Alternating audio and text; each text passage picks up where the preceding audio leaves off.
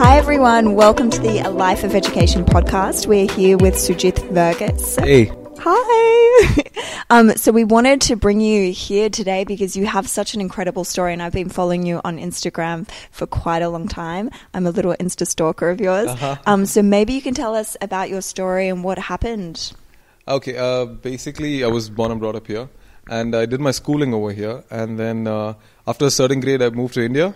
Kerala is where I'm basically from, and I was in Kerala for 2-3 years, and then I moved to Bangalore to study my college for a bachelor's in commerce. So it's during my bachelor's in commerce when I met with an accident, and a bike accident, and like a motorbike or a bicycle? A motorbike. Okay. Yeah, totally loved. I was into a lot of racing, so I loved racing a lot, and it happened on March 31st in my final year of college, my third year of college, and yeah, that's what happened. And then the next memory of me literally was waking up in a hospital bed, and by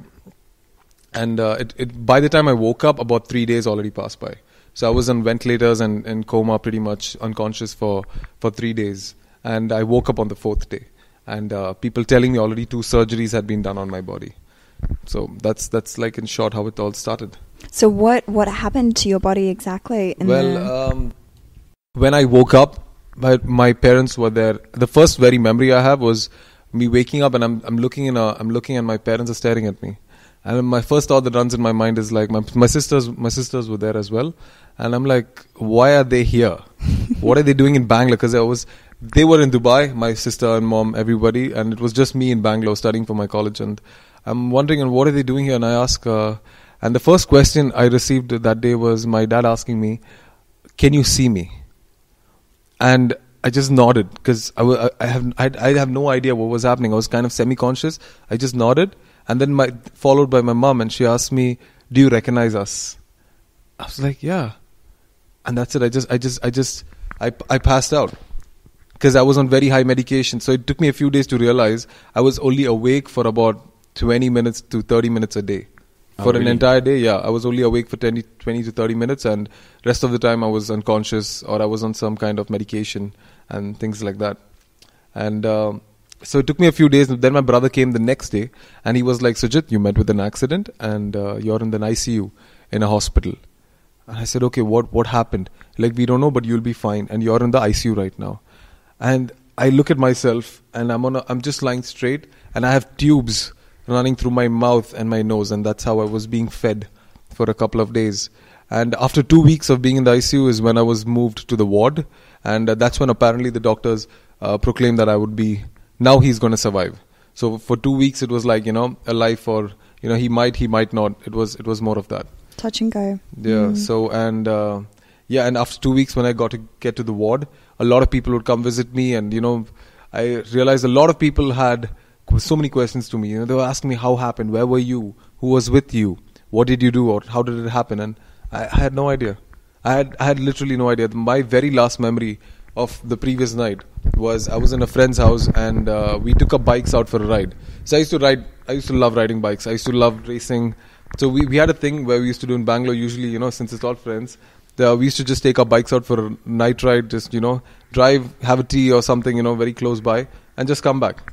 So it was one such night where we took the bikes out, and all I remember is getting on the bike and a friend getting behind me, and that was it. What kind of bike is it? It was an R15.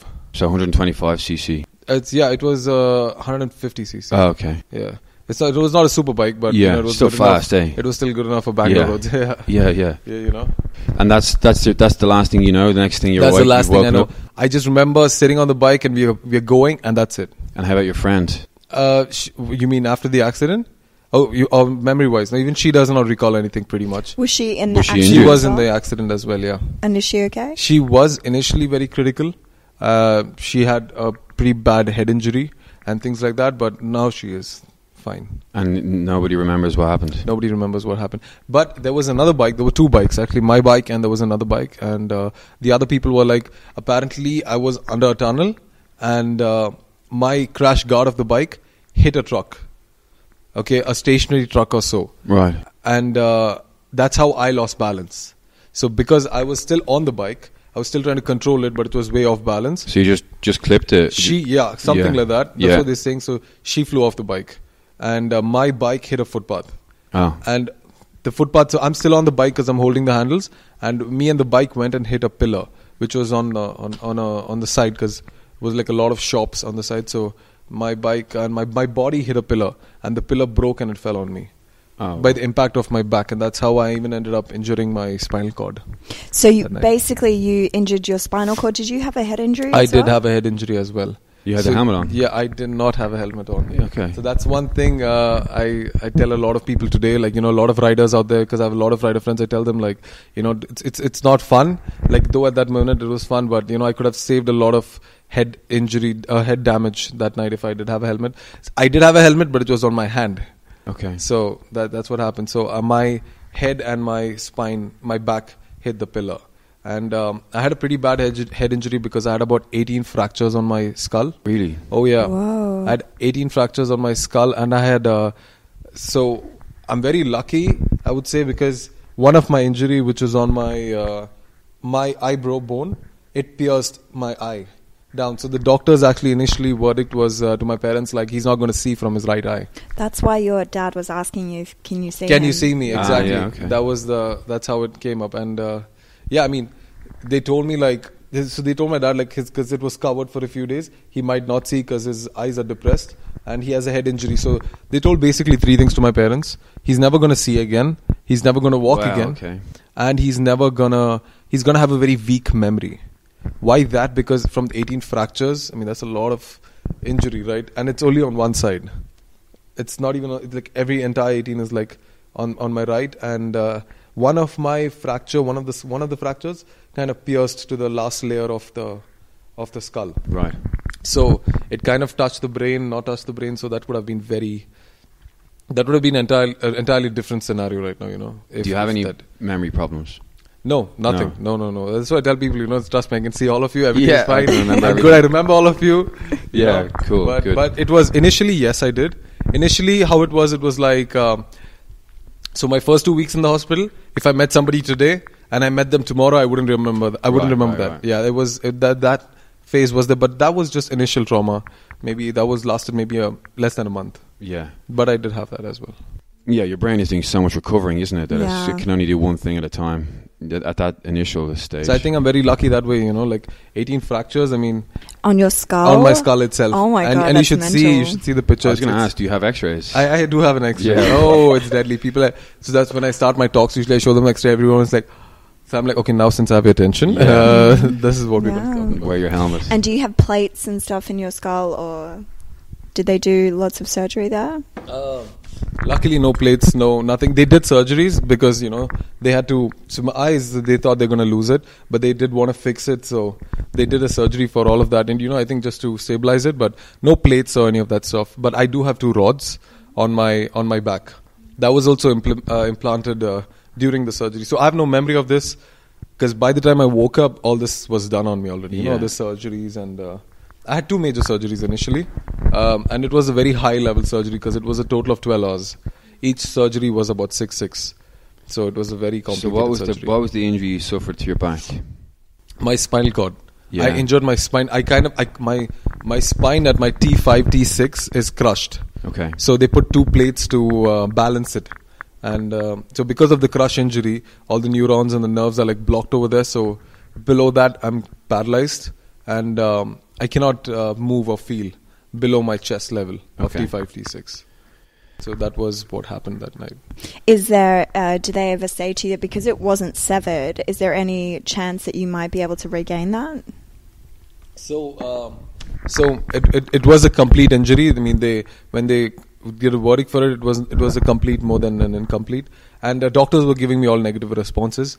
But even in the hospital, he was like, so this is your life, get adapted to it. He told my parents the same thing.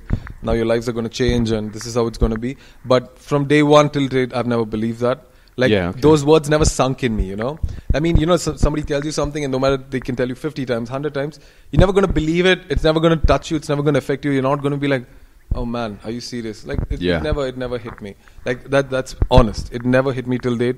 It didn't hit me back then. So, because I never believed like something like that is impossible. I mean, obviously, it can't be impossible. I mean, I've done so much what people back in the hospital, they have said it's impossible. people around me have told impossible, and I've broken all those barriers today. Good. You have, and just watching some of the things, some of the fitness things that you do for your body, other people would be looking at that going, that's crazy. Like, it's crazy, it pushes but me. it's amazing. It pushes me so much so about the fitness videos, I started it because I wanted to show people after my accident. So after my accident, there was a small phase where so doctors were not giving me much hope. The doctors at the hospitals and stuff, because there was no cure and stuff for spinal cord injury. And there was this one Indian treatment I took at that time in 2013 end. This happened in March 31st, 2013. So this accident when did that happen? March 31st, 2013. 2013. So what's that, 4.5 years ago? 5 nearly, yeah. Yeah, nearly 5 years ago, okay. And after that, so since doctors were not giving me much hope, I went and I took Indian herbal treatment. And this guy was more like a very, what do you say, it's not a proper clinic and stuff, but he was like known to heal paralyzed people elsewhere, and he has done it, and all the things is what I've heard. And I took up his treatment for 3 months. So because of that, because I was doing an Ayurvedic treatment, I was put on a very strict diet. A very brutal diet, I would say, rather. So if you hear the diet, it's unbelievable, but I was on it for 3 months. Sorry? Tell us about it. I was on bread and sugar as breakfast for 3 months. Wow. To start with, as breakfast. Okay? I was on rice and ladyfinger gravy as lunch, again for 3 months. Rice and gravy. Rice and just a gravy of ladyfinger gravy. What's ladyfinger? Ladyfinger, the... Oh, okra, okay. Yeah, okra. And again in the evening it was just rice and something else. I had no juices. I could not drink anything. I could not eat anything. I could not touch meat. Nothing. And see, you should realize is already after my accident, it obviously took a toll on my health and my physique, and I shrunk down and everything. Yeah. Because I was on tubes and being fed by liquid fed, and on top of that, this diet, can you believe, like sugar and bread? Like what? Who does that, right? But this guy put me on it, and I thought it's all part of the course, and I just went along with it. And because for me it was only to recover. There was nothing else in my mind. Because after my accident, everyone is like, now what's going to happen about you? Everyone started looking with sympathies, and a lot of questions came to me. When I came back home after the hospital, people are asking me, can you eat now? How are you going to sleep? What are you going to do in life? And I had the most weirdest questions. Asked to me, and people looking on me like, at least what job is he going to do? It's okay, he doesn't have to do a job. It's okay, this is life, this is what this one's. And it was very, very negative from a lot of people. And everybody just wanted to touch my leg. And this was another I think by default, a lot of people don't realize how to approach a person when they have been through trauma or something like that. But just when they know that I couldn't feel my legs, they should just come and touch, like, you can't feel that? Really? Like, and that affected me as well, like, in a way. Yeah. So when you go from the hospital phase, what kind of stage are you at when you're eating sugar and bread for breakfast? Are you trying to put back on any kind of weight? No, I should have been eating a lot of meat, I think, if you wanted me to gain. But he was like, because it's going to be an Ayurvedic, it's got to be pure veg, and it's got to be very restrictive because we want your body to respond in so and so way. I never understood it. And because I went through that treatment for 3 months, by the time I was done in 3 months, you guys know what a pressure sore is? Pressure sore. Yeah. So you have the special. I had those too. The special mattresses, and they have to turn you. Beds and things like that. Yeah, me too. Do you want to just explain what it is for the people listening who may not know? Okay, so it's very brutal. It's basically, now since you're paralyzed, your muscles are not very. It's not contracting. It's not expanding. It's just loose, right? And because of that, your bone pressure that you put on your bony areas, like your bony areas, when you put pressure on it, it kind of presses and it kind of destroys that muscle layer by layer. So first, your skin starts getting damaged. Then the first layer of skin goes, your second layer of skin goes, and then your skin completely goes, and then your muscle starts dying off.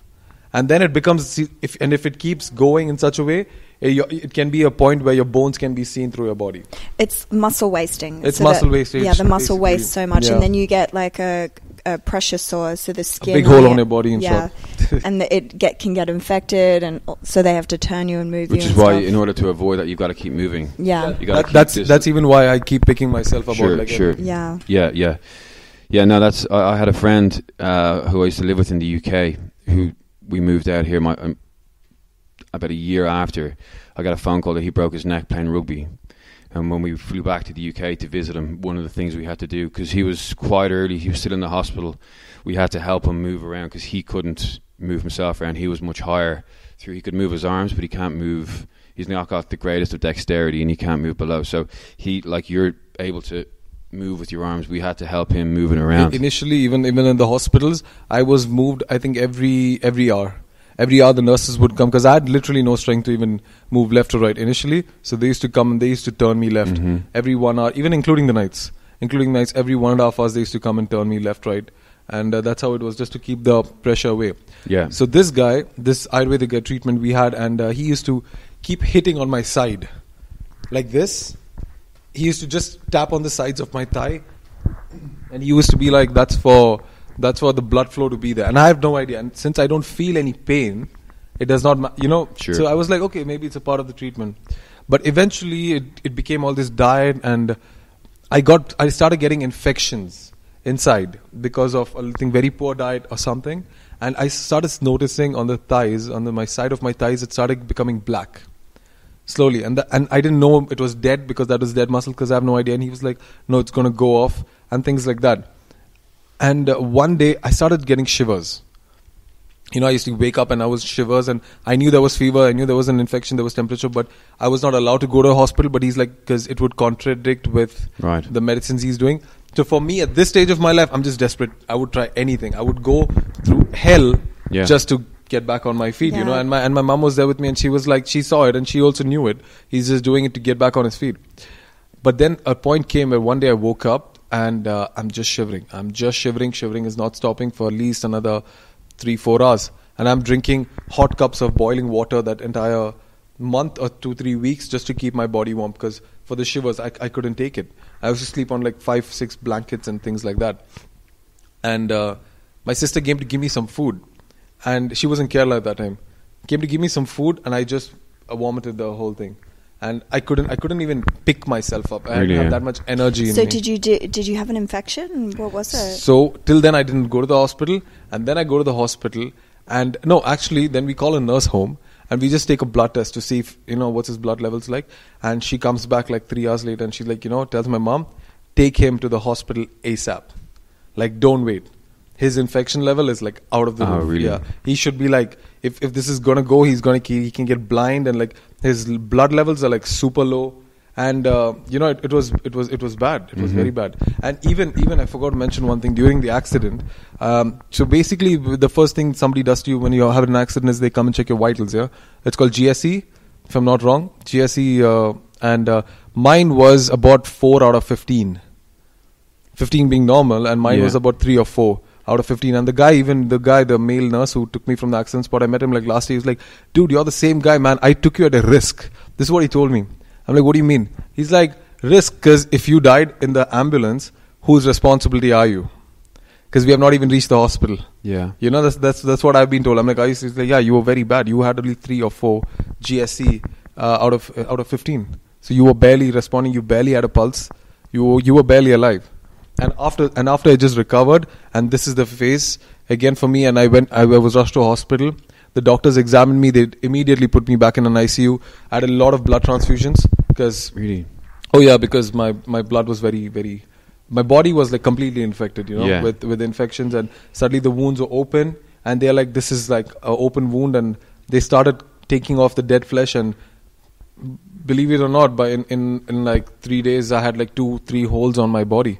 Literally, I had bed sores as big as a palm would fit in my hand. Wow. I had like huge bed sores, not the small ones. I had like a palm would fit in my... And this is all stuff you're not aware of. And I was not aware of it. Yeah. And because I'm not aware of what a spinal cord injury was till then, Yeah. And I'm just learning, and I'm just still learning what is what, and what's a bed sore and pressure sore and things like that. And this is what happened. So I'm curious, after all of this recovery, when did you decide to move back to Dubai? Because that's when your life started to change, and you started to get into fitness and become like a fitness influencer and an inspirational speaker.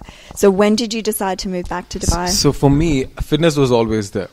When I was in Bangalore as well, I used to gym, but not very religiously. I used to be in fitness, but I used to be into boxing. So boxing was something had a huge impact on me, because that's something that gave me a lot of discipline. From boxing is where I literally got my discipline. And that's something that used to keep me in focus. So I used to love boxing. So I used to religiously go training every day.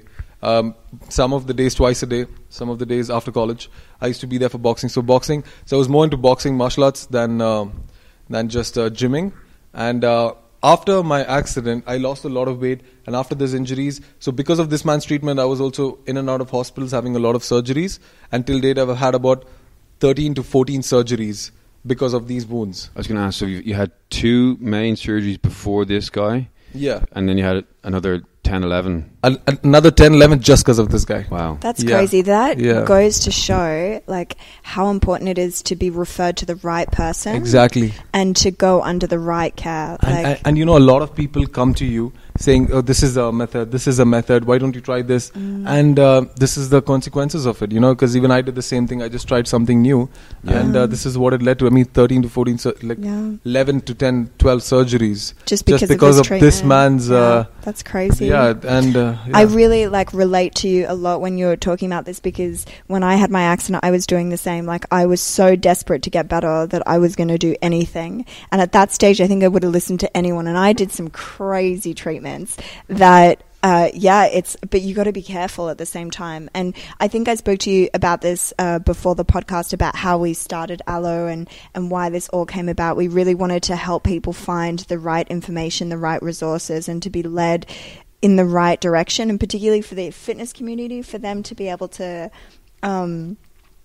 give people the right adequate care, as opposed to, you know, like what this guy did to you, which is crazy. Because even as far as I know, there's a lot of treatments they say is available out there, and I stayed away from all of it because I know what a spinal cord injury is and who you should actually be approaching than random people like these. Yeah. For me at that point I was just desperate. I mean, I was 20 years old, and you know, and people are telling me you're never going to walk again, and that's something I could never even imagine, you know, and I never believed, but I never did, you know. But it's the whole being in a wheelchair throughout the day, not being able to go to a place because you don't have the right accesses to it. You know, you suddenly start thinking like, okay, is that place now wheelchair accessible? Yeah, and Dubai, it's tough in Dubai.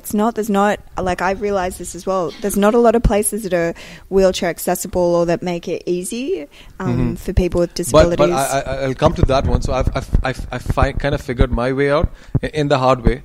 And as you said, you asked me earlier, right? Like, how did I come up with all this? So when all this negativity was going on in my life, just when I thought people were giving me sympathies and things after my accident, it just got a lot worse after I was in the hospital second time because of this guy. And when I came out of the hospital this time, I literally, you know, lost a lot of weight. My collarbones were like just popping out. You know, I didn't have even strength to even, you know, pick myself up. I was that weak.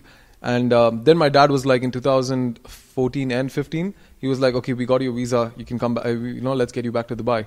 You know, let's make things better now. And me and my mom. So you could be with your family. Yeah. That's so important. We thought actually India would be better for the rehabilitation and stuff, but then unexpectedly all these things came in the picture. So we are like, yeah, sure. And then we came back in 2015 early beginning. So that was a long gap for me. Me being as a boy who left Dubai at the age of, in my 10th grade to study in India, and now I'm returning back after all these years. Yeah, and so I came back. I didn't even complete my college because this happened like a month before my final exams. Right.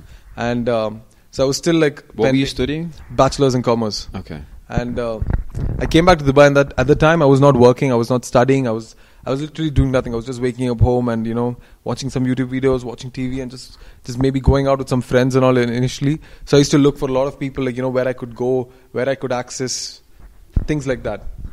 And so I needed to do something other than, you know, just sit and warm my wheelchair. Can you guys guess what I wanted to do? No, what did you want to do? Okay, I wanted to ride your start bike? Working out again. I wanted to ride a bike. Riding a bike is still... So this is a question I get asked a lot. Like, dude, would you get back on a bike? I'm like, hell yeah.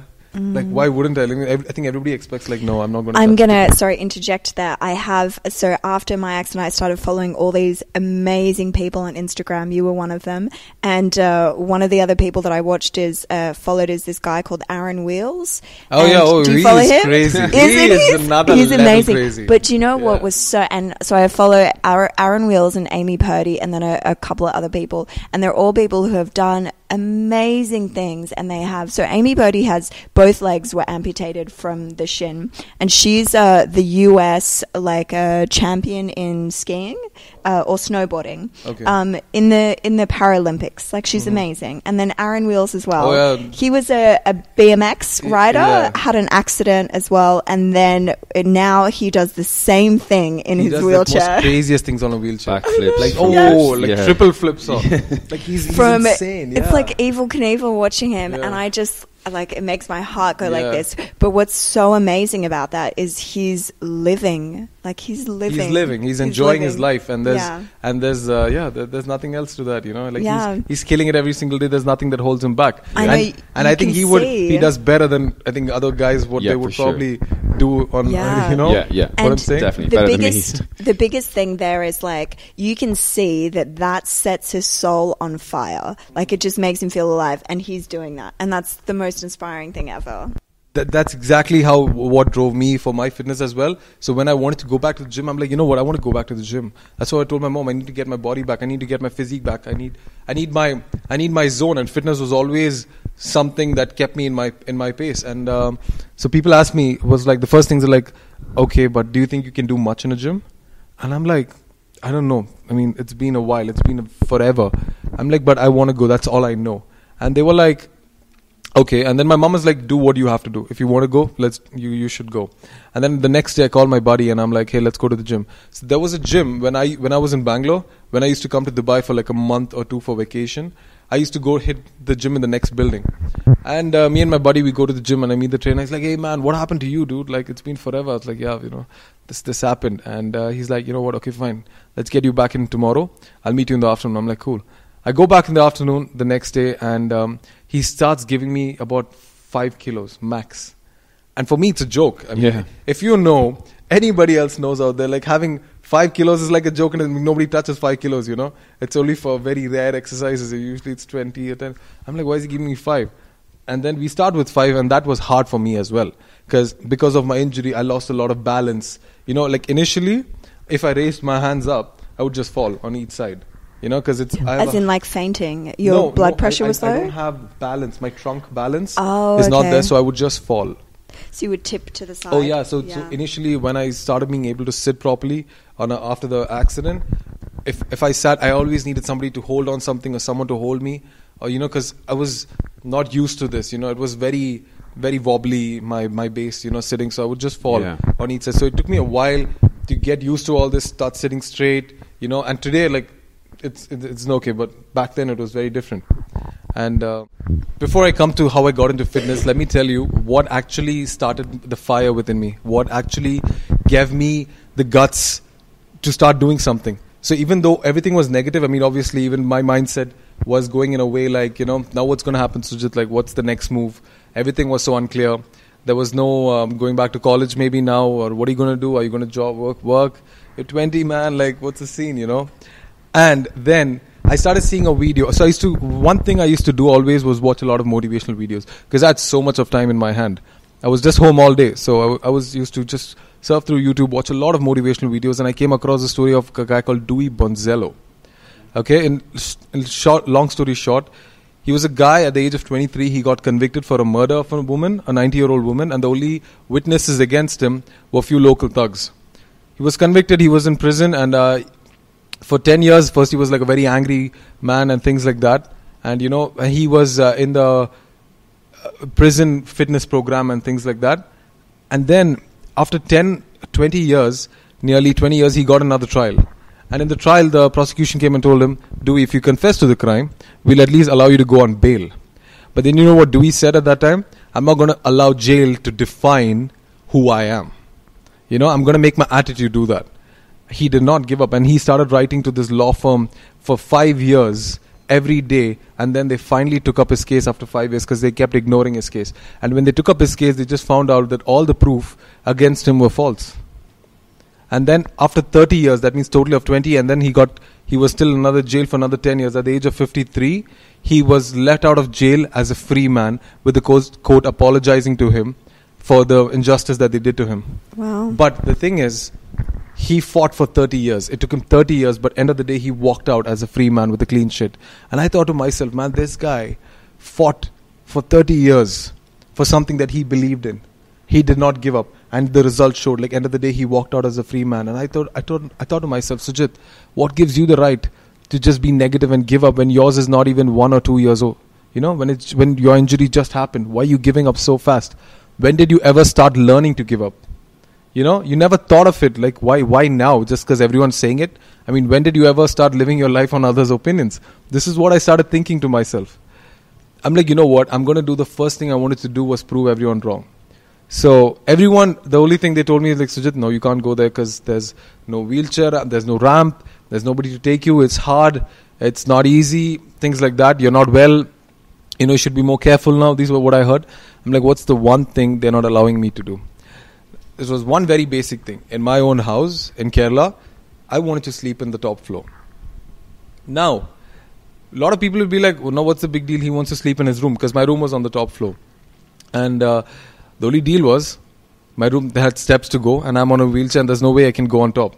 And people are like, there's no way we can put a lift for you, obviously. There's no way your mom can carry you. I'm like, yeah, definitely not.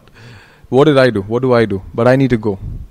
I can imagine exactly. Tell me, what do you think? What do you think? I'll tell you, yeah, no, because I did really similar things to that too. You sat on your bum and pushed yourself up exactly, the stairs. That's exactly. I'm like, High you know five, what? Man. That's amazing. I can't walk it. I can't run it. I'm going to crawl it. And everyone thought this was crazy.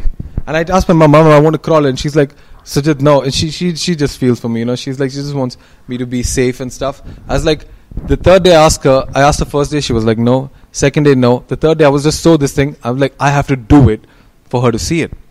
And I just wheel myself to the end of the step, and I keep one hand on my chair and one hand on the step, and I sit and I sit and I sit 18 steps up, and then I go to I get on a couch, and then to my wheelchair, and then I go to my room. And in the mornings, I come back down the same way. Mm-hmm. And I did that every day I was there. Suddenly, when I did this one very simple move of going to my room and sleeping in my room, people started wondering, how did he do it?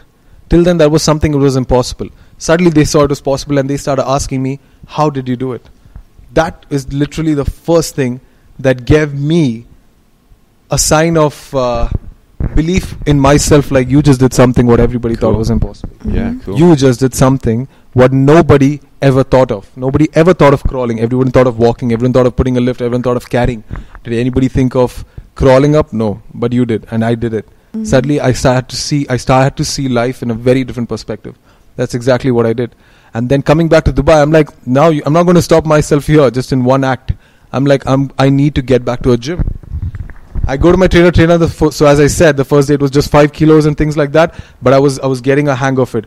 Over I think just within a month, he saw there was a major improvement in me, that I was doing good, because I could still do a lot of things. But yes, I did learn a lot, as you're saying, about fitness education, because there was a lot of wrong things I did as well.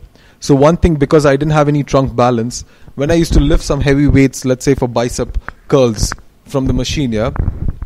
So I could never stay straight by myself due to lack of trunk balance. So I needed somebody to hold me. So he used to put his hands on my chest and my shoulders so I do not move forward. And I used to do the bicep curl. But then one day when we did a very heavy weight, we did everything 50 kilos or something, he just left it because I was done with my set. But the cable was still in my hand. And I fell with the cable on the floor because the weights just took me down. And that's when that's when I also realized, oh, something like this can happen, you know. So you gotta figure your way out. And then I started learning. I started tying myself up. You know, I made sure that. This was literally trial and error practice for me. Yeah. This is not something I could Google or YouTube or see fails, wheelchair fails or things like that. You know. So I had to do it myself, and then I realized. So I used to ask a lot of people during some particular sets, dude, can you just hold my shoulders so I don't move? And when I do really heavy, I take the waist belt, and I tie myself on the machine. So I started doing it, but then there was still certain exercises like I couldn't do, like like maybe squats for the legs or for the back. Some exercises with dumbbells which are not physically possible. But I used to do my own research for it and find out how to hit that particular target, how to target that particular muscle in a different variation, in a different form. So I've done my own researches as well, and I've improvised as much as I can, you know. And even for for my abs, I couldn't, like, so I could do a lot of, I initially started doing for chest, back, tricep, bicep, shoulders. All these seemed possible. But then even for my waist, for my stomach muscles, there were very limited exercises as I couldn't do ab crunches. So basically, if I'm down, I'm down. There's no way I can come back up if I'm lying on the floor. So I used to improvise a lot with weights. I used to like...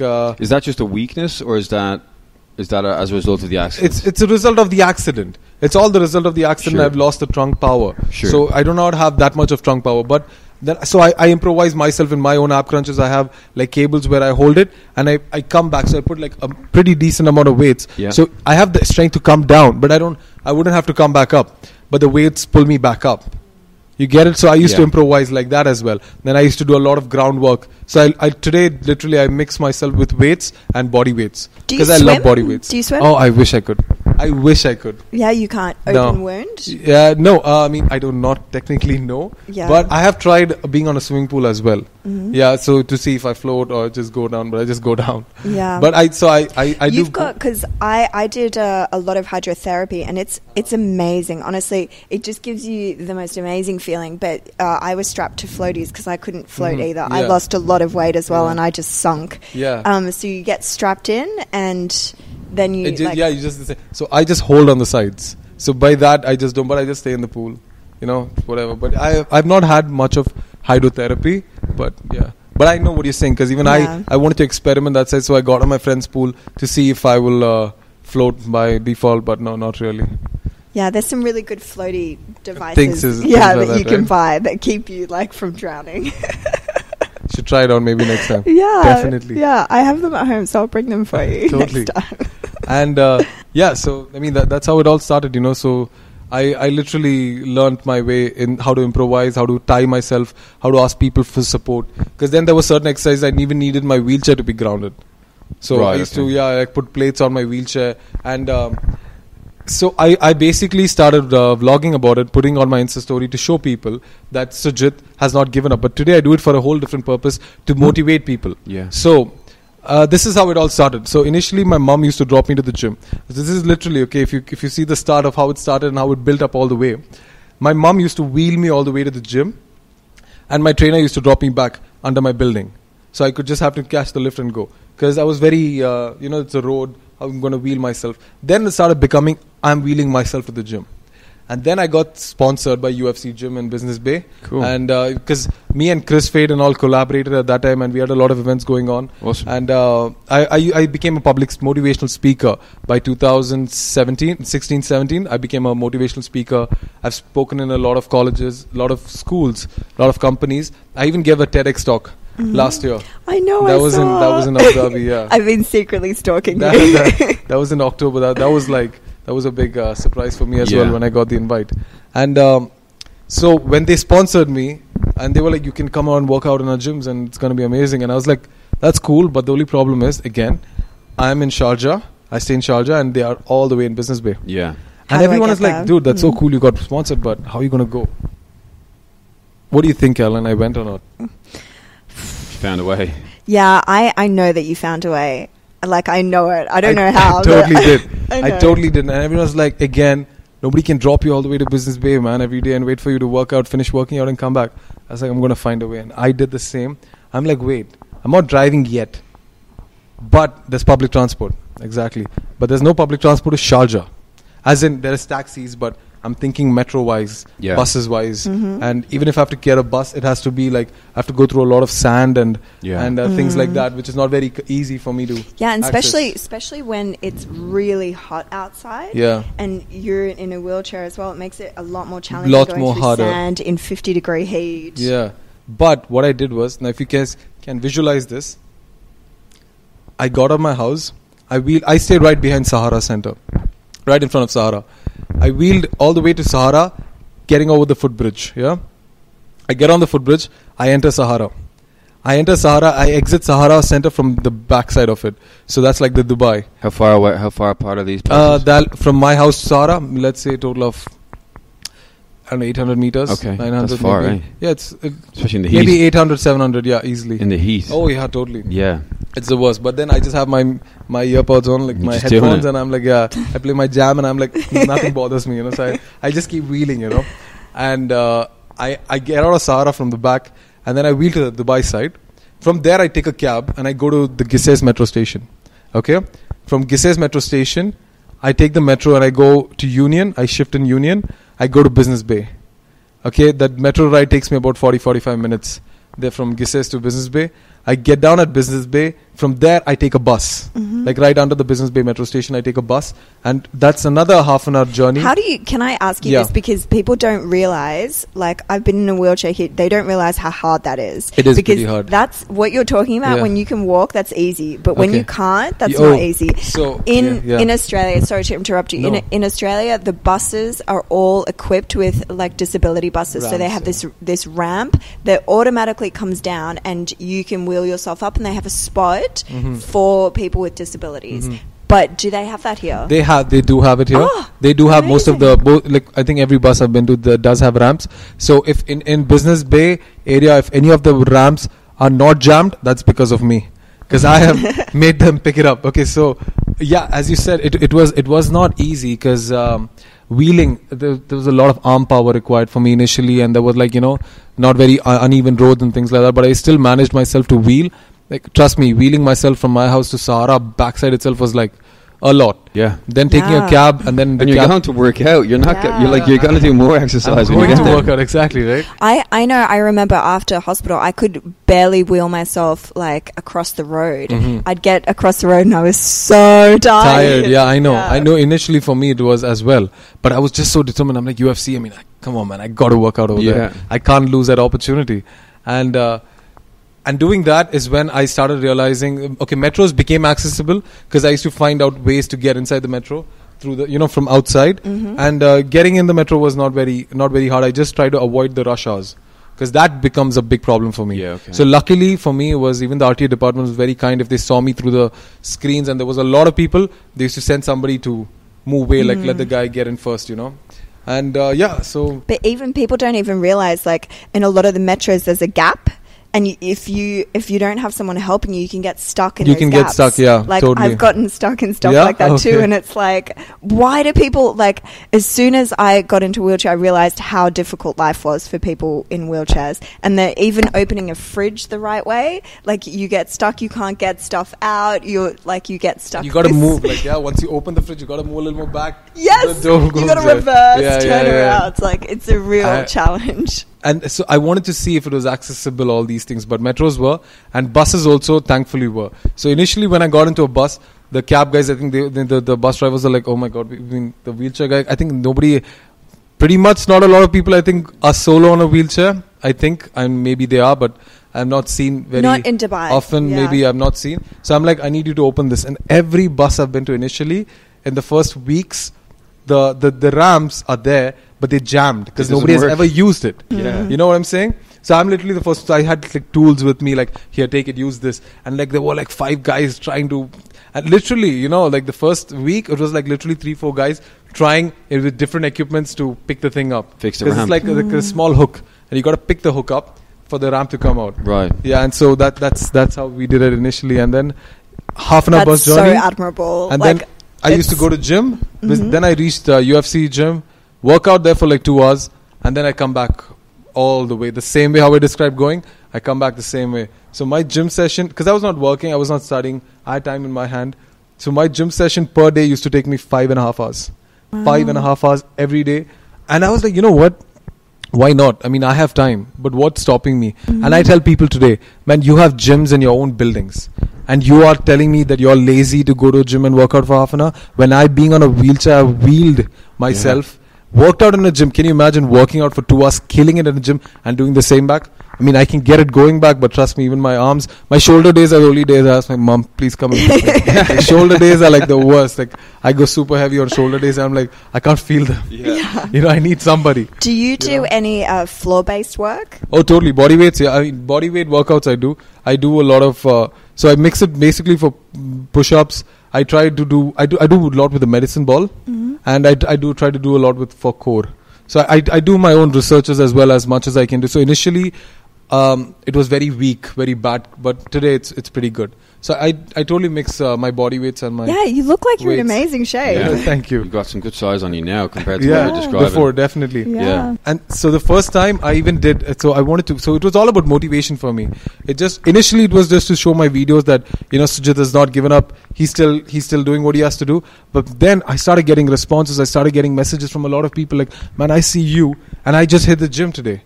I've literally got DMs with people telling me like, Sujith, I saw your video today and I had a very long day, but I still went to the gym for half an hour. I still went to the gym for 1 hour today and I'm so happy and thank you for always keep going.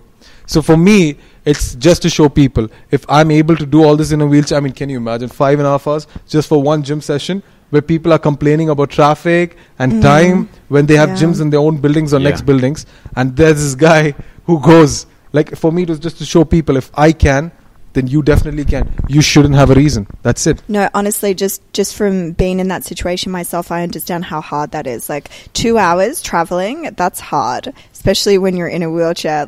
And it's so hot outside.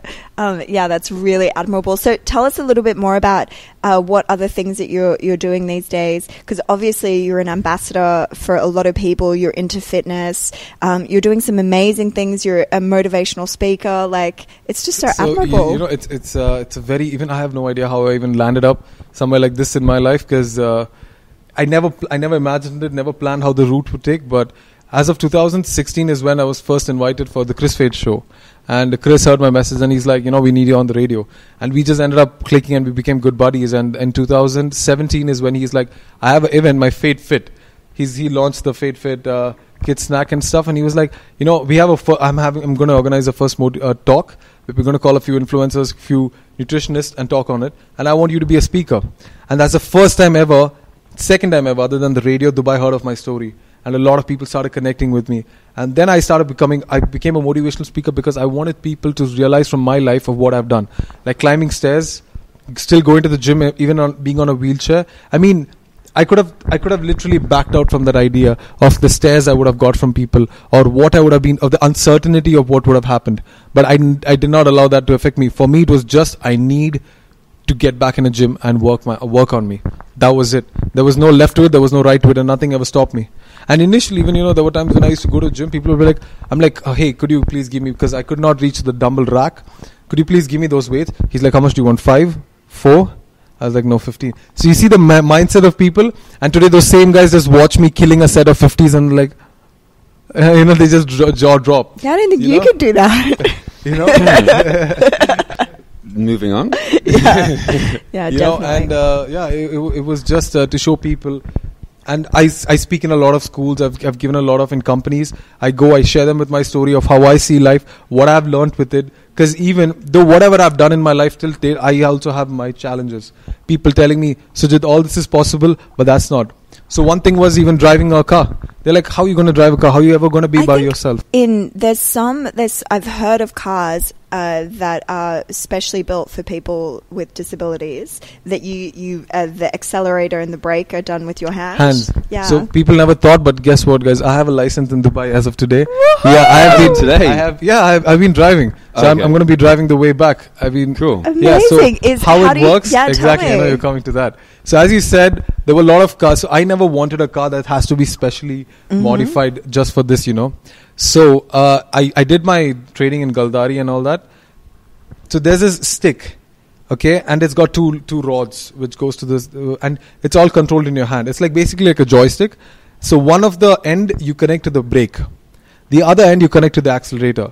So if you press with your thumb, when I press with my thumb, it's the accelerator that gets pushed, and when I push with my palm, it's the brakes. It's as simple as that, and I can use that in any car. Wow. So literally, it's like if you give me 5 minutes, so you could just get into my car, hook it in, plug it in, and right hand is brake and accelerator, left hand's on the steering wheel. No, it's all on the same. It's literally my brake is on my accelerator is on my thumb, my brake is on my palm. That's it. And then this hand's on the steering wheel. Yeah, that's hand on the steering wheel. It's like even cool, It's like a roll. Wow, okay, cool. Yeah, that's amazing. That's how. So you're driving? Yeah, I drive. I drive pretty much. That's great. I've been driving I got my license on March. So since then I drive. That's awesome. I take the car in the nights. I go, nearby. Yeah. Call some friends and just well, that's so great, because in a city like this, it gives you independence. Yeah. You can do things on your own without asking people to drive you and stuff, or without having to take 2.5 hours of public transport. The whole point for all this was just so I can be completely independent. I do not have to ask somebody, even if I just want to go to maybe 1 kilometer, 2 kilometers away. I can do it on myself rather than just taking a cab and a car, and that was the idea. So what has that allowed you to do now that you couldn't do before?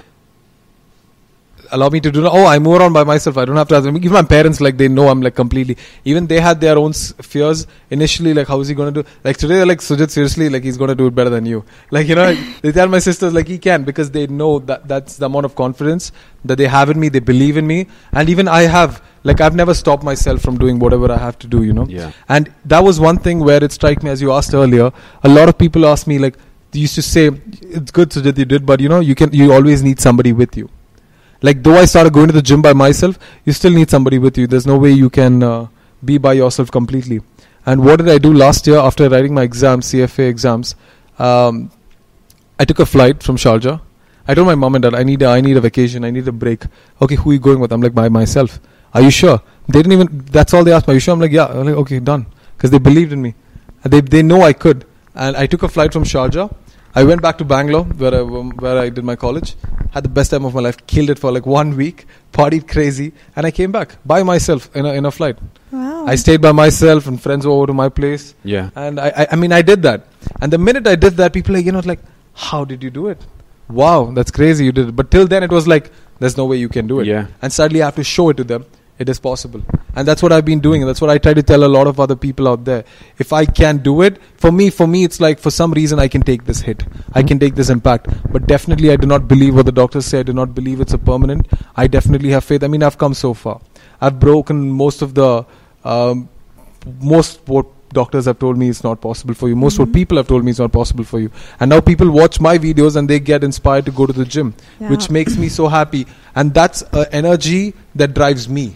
For me, it's pure gratitude. I'm really grateful to be alive. I'm really grateful to be here. I have some questions for you. What, for other people in your situation or with similar injuries, what advice would you give them? What tips? Never what give would up. You say? Never give up. Never listen to what others have to tell you. Never allow others' decisions to become your reality. That's the best thing I tell them. And never give up. Always. I'm so driven. Today for me, I'm so driven. I'm so motivated to do a lot of things. And for me, it's just to push myself every day, by the day, by the week, by the month, so that I'm growing internally. And now, because I'm doing that, I don't have to watch what others are telling me. It does not even bother me today. And because of what I've done, nobody even comes and tells me, Sujith, it's not possible to you. Because they know that's a very wrong statement. But I tell people, because I know a lot of other paraplegics who have connected with me after they have seen my videos. And I tell them, because they get inspired by what I do. Because I don't stop. I don't limit myself. For me, it's if you want something, go get it. You will find a way. Just another way. It's a different perspective. As I said earlier, everybody only thought about walking a step or being picked up. Nobody thought of crawling. But it's possible, right? So that's what I tell people, just do what you have to do. Don't let anything stop you. And I have guys in wheelchairs who have started working out now after watching my videos. That's amazing. And it really benefits them, because I think gym is one place also, fitness is one place. It's more than just building muscle. It's more than just looking great. It's a lot of mental. Don't you agree with me? Yeah. I still tell people, go into a gym, stop thinking it's all about muscles and things. It's about mindset and your 80% mental than it's about just building. Yes, this is the goal. This is the bonus you get, I think, your body. But I definitely say it's 80% mental. And I tell people, get to the gym, work out, do it religiously. Don't cheat. It will give you results, but to see those results, you have to be consistent. That's all I tell people, So my other question is, for fitness trainers who may be approached by somebody with an injury like yours, what advice would you give them? Oh, how do you train somebody like this? Yeah, there's a lot of things, because a lot of guys don't understand. You lose a lot of sensation, you lose a lot of balance. Putting weights on your legs is not a very good thing. Because initially, when I was also in a gym, my trainer used to ask him, give me those weights. He would just come and put on my leg. For another guy, they could still put 20 kilos on your legs before you pick it up on your hands. Yeah, but if you put on somebody like me being in a wheelchair, it's not a very good thing. Like as in, it can damage my muscles. Right. So these are things that people should be known about. Like as I said earlier, me falling off a wheelchair due to a lot of weights. So these are things they should look into it and start slow. I would say, because I've started slow. I started with like 5-10 kilos max. Initially, start slow. Start figuring out how much strength you have here. You know, how can you work your way out? Start using. I always tell. I've seen a lot of other videos also. A lot of other paraplegic bodybuilders. They tie themselves up. So this that's is what like, I was going to ask you. Yeah. Yeah, tying themselves is like super important. So Yeah, I never knew that as well. Like it would never occur to me that you would need to tie yourself up. Yeah. So I do tie when I'm on the machine for the cable rows. So when I do really heavy, it's not very. People cannot hold me for that long because there's a lot of weight even I'm using, and they gotta use the same amount of weight to keep my body down. So I tie myself on the bench, and they just have to keep the bench on the ground. But obviously now this is almost 5 years post accident, so you're obviously very fit and able. But if somebody's they wouldn't be tying themselves up at that stage. Yeah, because they're not aware of it. Yeah. Until they start falling or things like happening to them, But yeah, these are the main advices I tell them. Tie yourself up. Keep picking yourself up. Keep moving. Don't stay stationary. And I tell a lot of people, you got to keep moving, because the moment you stop moving is when you start seeing differences in your body, like pressure sores, as I said earlier, and injuries to your body. And just start slow, Just start slow, mainly tying up. These are like the most important things. Who do you get your inspiration from? Like you kind of mentioned just quickly there, you said you look at other paraplegic bodybuilders online. Is there anybody particular that you focus on? But all this came later. Like for me to get back initially, to be driven this much, it was just pure. It was anger. It was a lot of anger, to be honest. Initially, it was like people telling me no's a billion times on my face. This is not possible. That's not possible. I heard so much no's where I'm like, I can't allow this to happen anymore. And Dewey Bonzalo's story is where I really got triggered. I'm like, I can't give up. I have to do something about my life, because clearly nobody is going to change anything. Doctors aren't. My parents aren't. There's only one person who can make a difference, and that's me. So that's what literally motivated me, and it was gratitude to be alive, because when I started looking back into my life after my injury, I was an athlete. I was pretty fast on my feet. I used to box. I always wanted to go amateur level boxing. I had the speed, I had the capabilities. I was a pretty decent rider as well. I had all that, but I took so much of it for granted. I took so much.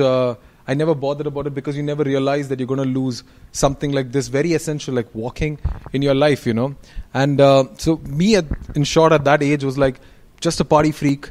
Boxing was something, because of that, made me feel like I was a guy very untouchable. Like nobody could mess with me, and people knew that, and I had all the pride of it. You know what I mean? I was very different back then. I saw things very differently. It was just partying, just killing life, enjoying. I was very in a very different route. And after my accident is when I just got a stop in life. And, it was like, now, and it was literally, I had so much of time in my hand at those days initially, because I was just home, right?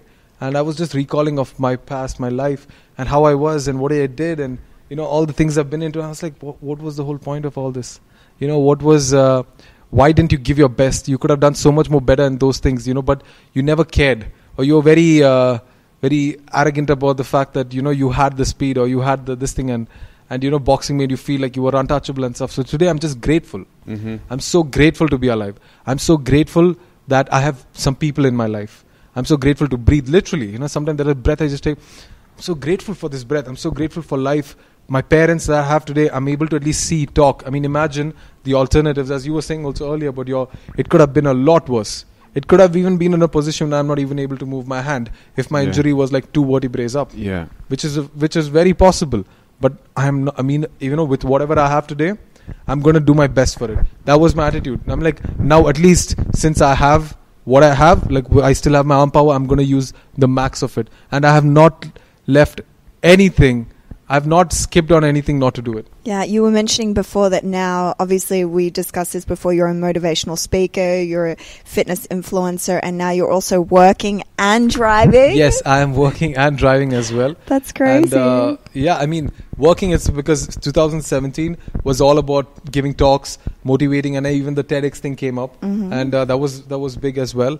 And I ended up winning an award as well last year. It's called Masala Awards. It's like the Bollywood IFA Awards GCC version. Cool. So there were a lot of celebrities, and they one of the celebrity nominated me for the most inspirational personality 2017, and I won an award for that. And amazing. That just motivated me to another level, because finally my work also I put in, it was not for the award, but when I got that, it just drove me to another level to do more. Because I get a lot of DMs, I get a lot of messages from people in Facebook and Instagram, people asking me, Sujith, this is, how do you see, how do I get over this? Very basic problems for them, but it's the biggest problem for them. And how do you overcome it? How do you manage to stay positive? How are you even happy? I mean, I know you can be, but dude, aren't you on a wheelchair? Like, doesn't that affect you? I said no, because number A, I do not believe that I'm going to be in the rest of my life. Second, I have now. I'm grateful to be alive. And I'm not going to complain of my past. I mean, it is what it is. I'm going to live, and I'm going to live to my fullest. Because for me today, it's way more than just my body. It's totally life.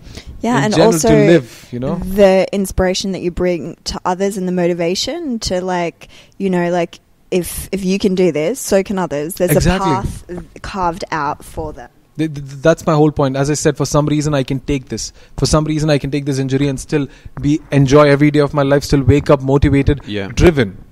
Still wake up so driven, and I do not leave anything. So when motivational talks, I was never a guy shy, but so till then I was very doubtful. Like, would I be even able to give in front of a crowd? Today I've given to easily more than 1,000 people. Awesome. Talks, and motivation came. Fitness influencing, that's never going to stop. Like, as long as I'm breathing, I'm in a gym 6 days a week. Do you know, sometimes I find what really helped me is complete acceptance. Like, once you accept that this is your life and accept it with love and gratitude, then you know that it's there for a reason. I remember reading something, and it was something along the lines of, what's meant for me will never miss me, and what misses me was never meant for me.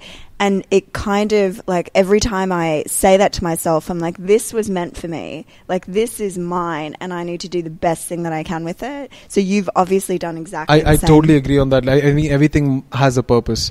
And this just brought me to another direction of my life, what I've never thought before. It pushed me in a way. It made me a guy who I would have probably never become.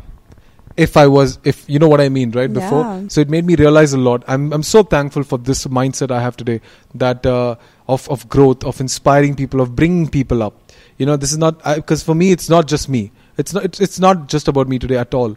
It's for me, it's because I know a lot of people watch me, and my inspiration is driven. And me, the day I give up is the day they see that there is a fault in the system. You know what I mean? So there's nothing that can bring me down. I mean, yes, I do have my bad days as well. There are days even when reality just hits me, you're suddenly like, dude, why, and all that. But I give myself about, like, let's say 48 hours. Literally 2 days, I might go a little silent. But then I'm like, you know what, Sujith, that's it. You're done. Your sad face is done. You were sad.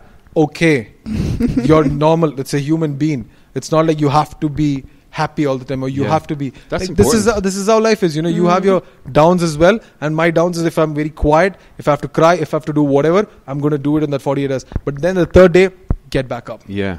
Get back up. Start seeing what you're doing this for. Start seeing the goal. Start believing why you even started all this.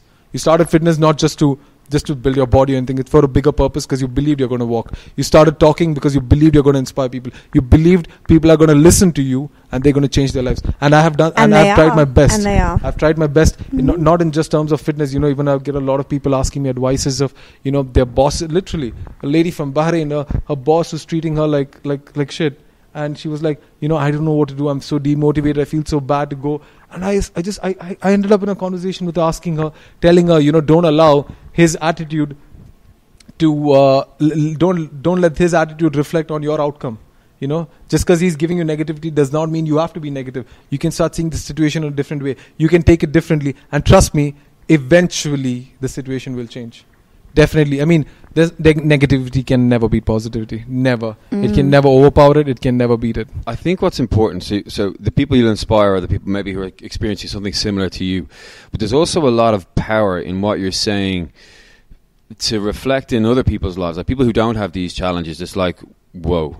You know, there was me feeling sad. There was me feeling down about my problems. And when you put it on the spectrum, what have I got to really complain about? Like, if you can do what you're doing, then, oh, I'm a little bit tired today, or my boss was a little bit mean to me this afternoon, so I'm going to go home and feel it's like, I need to snap out of it.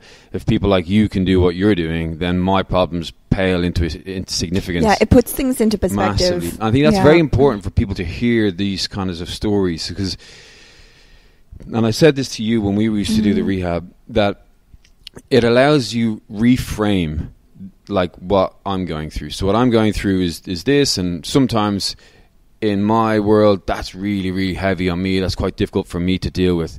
But when you go online and you see these other things, it's like, oh, I need to snap out of this. I need to wake up. I need to get going. I need to just, if you can do it, gosh, I can do it. Suddenly you start seeing that yours is not the biggest problems, right? There are bigger people with bigger problems than you. No, I tell the people the same thing.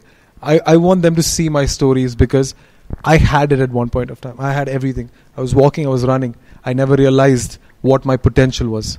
Today I do, but I'm not able to now, as of now. But I tell them, you have it now. Realize it. See it. And they're very powerful words. And adapt to it and start doing it. Start making a change. Just don't sit back there and watch, or saying that you don't have time. Everybody has time. Everybody has the power. Everybody has the potential. It's just of how much you realize it and how much you use your potential. Yeah. Like I had it, but then I had 100% back then. But today I give my 500%. You know, like maybe that Sujith earlier back then wouldn't be able to do what he does today. You know what I mean? Yeah. So I just tell people, like, you have it now. You have the time. Watch and learn. There's a guy in front of you telling you that he was there. You know, so don't skip out on that. Don't be ignorant to it. Don't think that you can always have what you have, because tomorrow it can be taken away from you. Yeah. So use your max. And I'm going to say this first on your podcast, since it's my first podcast as well. I have a big something coming up next week. So for me, it's always to do something which can make people blow their minds off, or make people, whoa, like how did he do that? And last year it was me first ever, when people telling me he can never do anything in a gym, to me going and bench pressing 100 kilos. Wow. Now, before anybody of start, like, that's just 100 kilos. I know there's totally some buff guys out there, like yourself. Definitely 100 wouldn't be a big deal. But for me, being on a wheelchair, 100 was a challenge. And I did it. I from literally starting with 5 kilos, I ended up bench pressing 100 kilos. And I did 2 reps. Awesome. I could have gone 3, but I tell people the coward in me stopped at 2. Okay, because I was scared. Obviously, you don't 100 kilos on your chest, right? But the whole point that day was to show people, to tell people and see, and even it was for me to know that I could do it, and I did it. Yeah. And when I did it, I want to show people that this was a guy who you might thought wouldn't even be able to enter a gym, and I just bench press 100 kilos. That's pretty amazing. That's not bad, right? Yeah. That's people fully working out for years and years and years have that as a goal, and they never reach it. You know, people, I think they need to see that it has been done for them to start doing it. Yeah. You know, that's what I think. Like, seeing I always is believing, isn't it? Totally, seeing is believing, and that's what I'm trying to do. And my one example I've given in my talks is of a guy, Roger Bannister. Roger Bannister, the runner. Yeah. So until 1984 or 54, it was considered impossible for a man to run a mile under 4 minutes. It was considered impossible. And then Roger Bannister broke that record on May 6th that year. He ran 1 mile in 3 minutes 59 seconds. Now, the only difference is 0.1 second. But you know what happened? Just because he did that impossible by 0.1 second, people saw this is possible. And today, and after that year, many people broke his record. But that did not matter. Roger Bannister, it was not the point that he was fast to break 3.1, to break the 4-minute barrier. Just because Roger Bannister did it, it took him a sense of a lot of uncertainty to do something that was considered impossible till then. But when he did it, the rest of the world followed, and today it's a normal routine. Yeah. They're saying a similar thing now with the 2-hour marathon.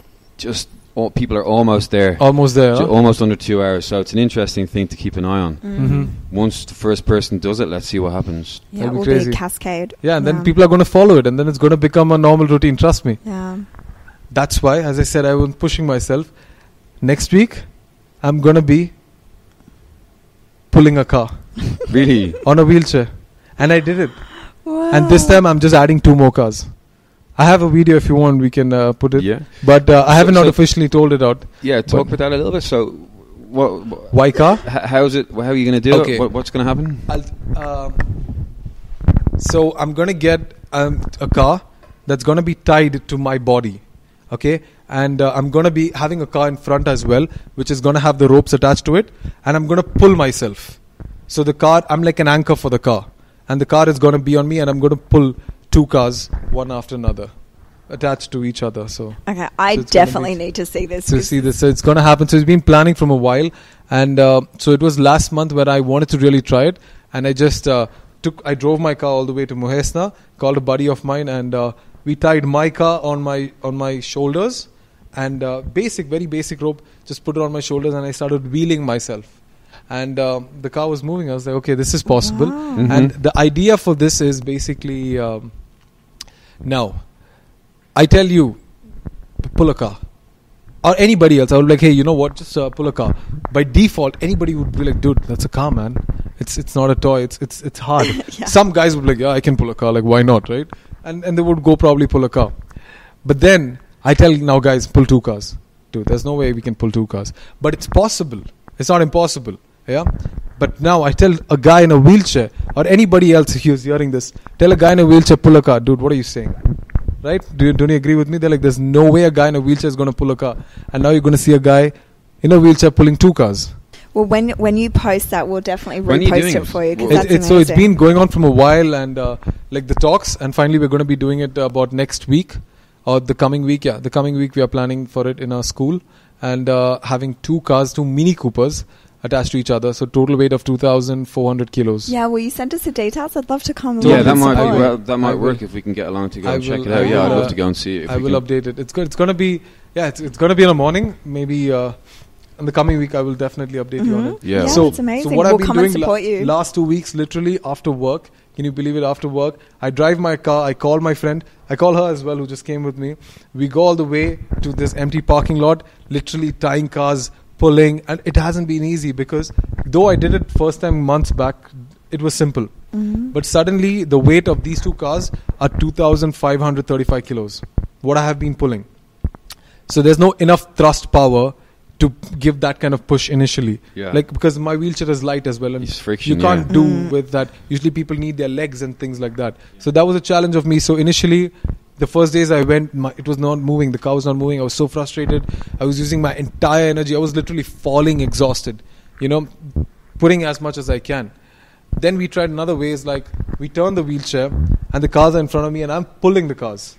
But then we realized the guy who's holding me has to be, he was like, he couldn't take it because, as I said, the amount of pressure I put, he has to put the same amount of pressure to hold me on the ground. So we were like, that's not working. I'm like, but I have to do it. So this was literally 2-3 days of me going every day, seeing, oh, this is not possible. That's not possible. But I was not willing to give up. I needed to do 2 cars.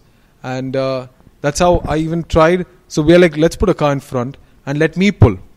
And that's what worked. Because then there is enough force to pull both the cars one after another, So we are looking forward to seeing this, and we're definitely going to come along and support you on that. It sounds amazing. My whole idea for this is to also show people, now suddenly you saw a guy, you're going to see a guy who just did it on 2 cars.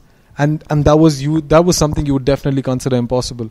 Now, this was something you would definitely consider impossible, right? Now look at your own lives. Yeah. Now what is something considered impossible in your life?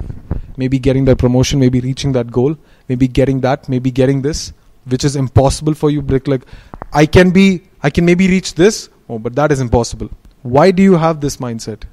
Why do you have this gap? Why?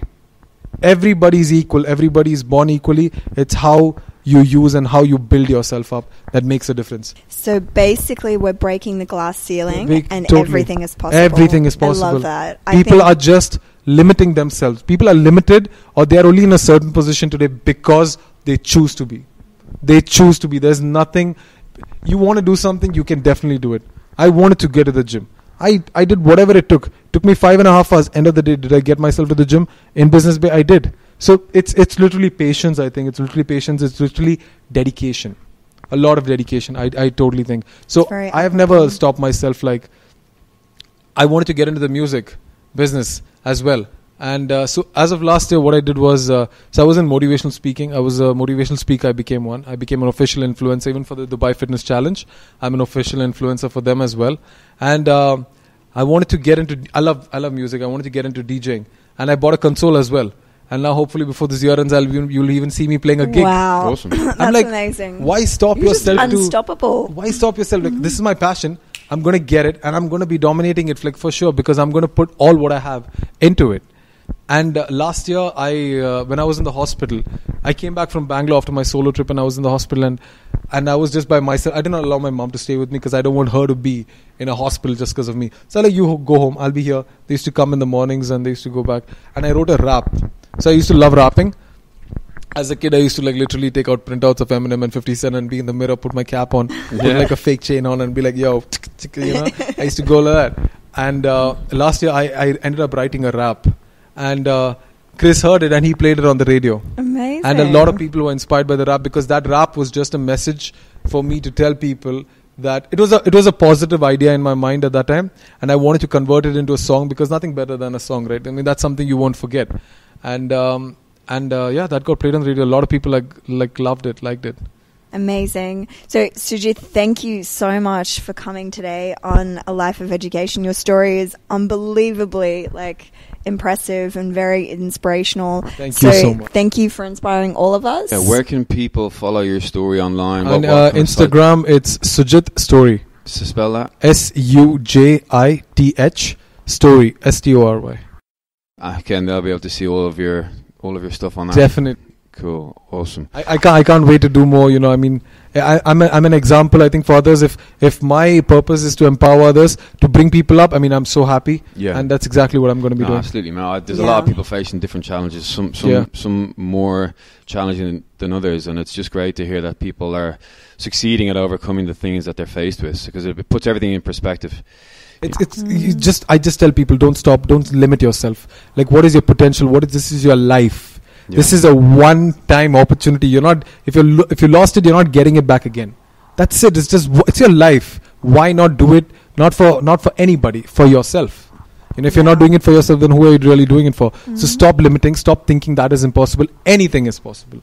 Like, literally go into the imagination, the wildest imagination that is possible for you.